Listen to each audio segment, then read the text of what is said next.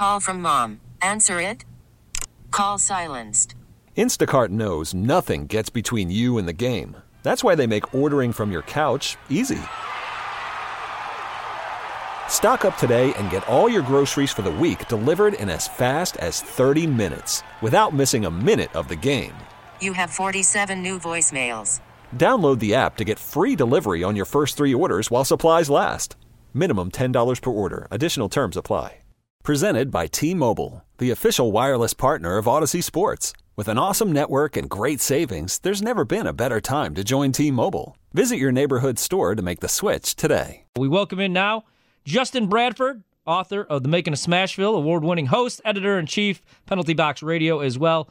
Justin, you have to be feeling pretty good today, man. We've been talking about proposed plans after proposals. Now we may actually get some hockey back. Yeah, it's been weeks and weeks of rumors, or I've heard this, or so-and-so has heard this, or I've supposedly heard this about a meeting with the Board of Governors, and we finally have a plan in place for when they deem it is safe for the NHL to return, but finally having a plan, which is actual concrete information of things that we've been waiting for now for a few weeks to see from the NHL. And I know it's one of those things, the priority has been for the NHL is, hey, let's be the first team sport really to come back, aside from baseball, NBA, things of that sort. So it's been really important to them because I feel it's an opportunity as well, getting right into the playoffs. I know the NBA wants to come back as well, and then MLB just trying to find a way to get back to, and NASCAR recently just came back. So it's just trying to find those ways, and now we have concrete information of what they want to do to come back, which is that 24-team quote-unquote playoff, and then have those round-robin games for the top teams, play-in games for the teams that are just on the bubble. So it's going to be very interesting going forward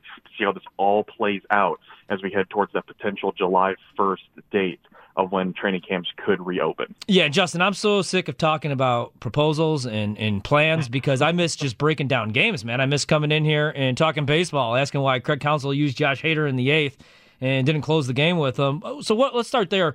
No more regular season, going right into the playoffs, 24 teams rather than the traditional 16. What are your thoughts on that? So, I mean, I'm okay with this because they've even said now they can have up to 2 exhibition games or, glorified scrimmages getting into it, and then that'll lead right into these playing games, the best of 5 series for the rest of the teams, and the top 4 teams will basically play round-robin games for seeding purposes. So in terms of the way to plan this out, David Poile, we just got off the phone with David Poile, general manager for the Predators, and he said this is probably the best way they could think of it to make it happen. And I tend to agree with that, even if we may not like it. What other way could they have done this to be as fair as possible to all the teams, given that most of these teams were all in different levels of how many games they played? Some teams with 4 games in hand, some teams with 2 games in hand, and so many things could have switched and flipped based on how these games would have went in the regular season. So just by theming it over, going by points percentage, which is the most fair way to do it, you seed it like that and you go forward. And so I'm okay with it. It's going to be a crapshoot. It's going to be interesting, and we're going to talk about this for years to come in sports history, because this is going to be a very unique scenario, which in a way is good for the NHL because they're doing it in a very unique way. So people will talk about them and can help the league grow and interest come to it, because you never know what's going to happen. The amount of capability for upsets could be big as well, which makes for storylines. We all love upsets. And so I think there's lots of opportunities here for storylines, for people to talk, and teams are pretty much on equal footing, whether you like it or not, based on injuries, things like that, people getting healthy again, which is, well, that there may have been a player that may have been deemed out for the whole season, but now if they're starting back in July, they're healthy again if they had surgery maybe in December or January. For instance, Seth Jones with Columbus should be healthy to play, which could be a huge, big thing for the Columbus Blue Jackets. So all these different things, it's equal footing to restart, but restart right into the playoffs. It's basically like you're playing the video. Well, I'm glad that you brought up the upsets, because there's a couple different things that I've been bringing up myself here is who does this format benefit the most? Because you have the top teams, I've been talking about this with basketball too, that play the regular season the right way, and then you have teams that shouldn't be in the postseason. I look at a team like the Blackhawks. They have a ton of they have a little bit of talent, but they have a goalie in Corey Crawford who, if he gets hot, I mean, we've seen what he could do in the Stanley Cup Finals before. So they could get hot and win the Stanley Cup Final, despite the fact they shouldn't even be in the playoffs. Their season should be over. So who does this benefit the most? The top teams, or these middle teams, or the garbage teams that aren't going to make the playoffs, but now they're playing, or now they're looking at their draft pretty much being changed from this? Well, it's a good question. And the teams I think it benefits are the ones that on paper were really good, but weren't putting it together necessarily during the season because it's a restart for them. And if anything, I think it helps favor the Predators a little bit too, because the Predators on paper, given the talent on the roster, should have been pacing better during the season than they were. They have plenty of players that are very much underperforming all the way through the roster, whether it's forwards, defense, or even goaltending, highly underperforming team. But on paper, they should be a lot better. If anything, this restart could be a good thing mentally for them to prepare for it and whatnot, and physically to get in the right shape that they want to be in if they have a 2-3 week training camp and it's a full-on restart there. I think those are the teams that affects a little bit more in a positive way because they can see it and reset their heads mentally. Because we all know with athletes, I mean, you can have as much talent in the world, but you can still get the yips. Right. And it just happens in the mental game of that, too. And they address that almost every game after the loss. They could have been in this game without this one little mental mistake that they made or without taking this penalty. Or when they're playing the Canucks, thank God they're not playing the Canucks and going to the penalty kill and allowing 3 or 4 power play goals again. So a lot of it came down to mental capability during the season for them. So I think those are the teams that I think can benefit the most. Top teams, if they're at the top, they're at the top for a reason most likely. So like the Blues, the Bruins, they have a lot of the talent. They're already coming together. I don't think it's going to negatively affect them. If anything, they'd be more upset when a team below them has a chance to beat them. Like, well, we just earned all of this. Right. And now a team that's the 11th or 12th seed could come in and sweep us or get rid of us. But that's just the way it's going to be. And that's why Matt Duchene even said that, is this season going to have an asterisk on it, quote unquote, or are they going to call it the COVID Cup? Or are other players going to make fun of it for winning because it's just going to be different? It's a different type of season, and the winner's still going to be the winner with Ward of the Stanley Cup. But I think we're all going to look back at this and going, that was just weird. Right, exactly. And even if you're not a hockey fan, I feel like I hear this all the time. I don't watch the regular season, but I love the postseason. Hockey they get it right in the postseason. But that's what I wanted to ask you, and I brought this up a couple times too today. So postseason hockey, I worry, so without fans in attendance, what do you think that product looks like without, in these hub cities, but nobody in the crowd? Is it still playoff hockey? Like, is it still the same? Because I can't sit down when I watch it. You know what I mean? I'm on the edge of my seat, like literally.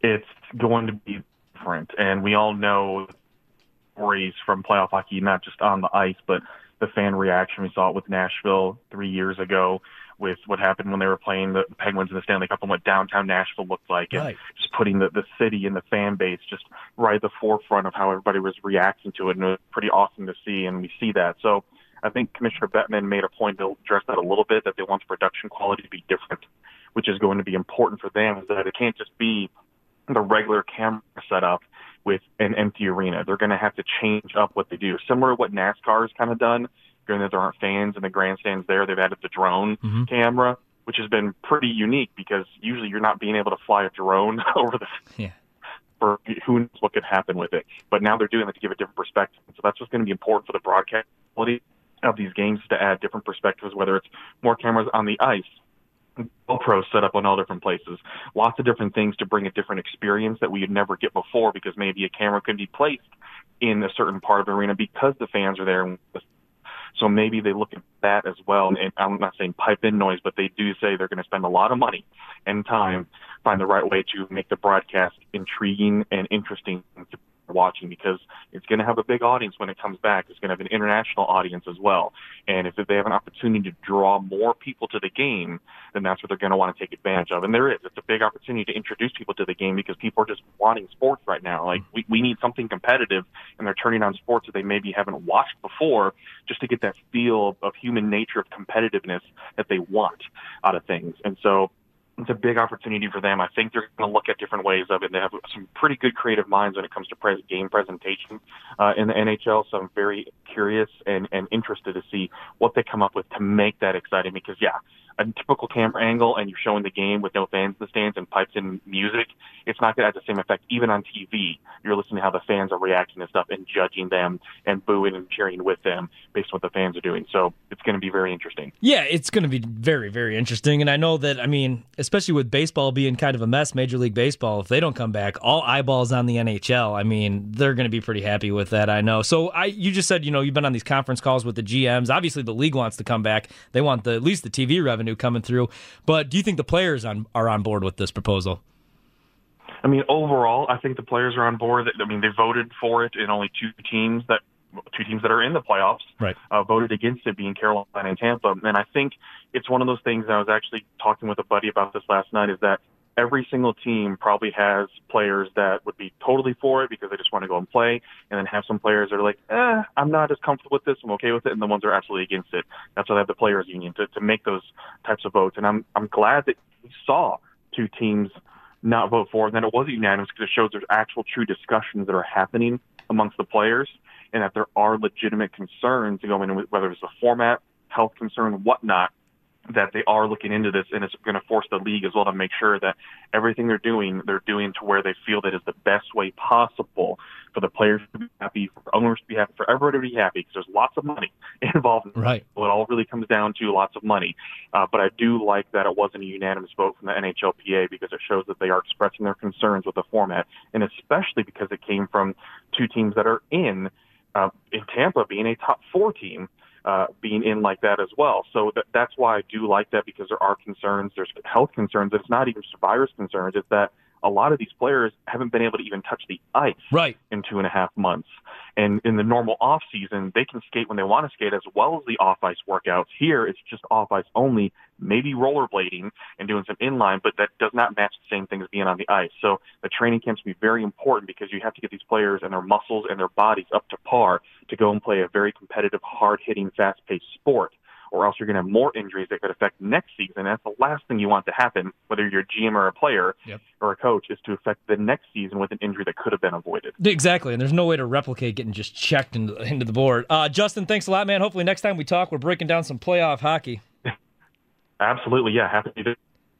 Thank you very much. That's Justin Bradford again, author of Making a Smashville, Penalty Box Radio. You can find him on Twitter as well. He's all over the place covering the NHL. He joins us on the Schneider Orange Hotline. Schneider hiring drivers right now. You work hard, they treat you fair. For 80-plus years, they've been getting it done. Call them at 844-PRIDE or go to SchneiderJobs.com. Okay, picture this. It's Friday afternoon when a thought hits you.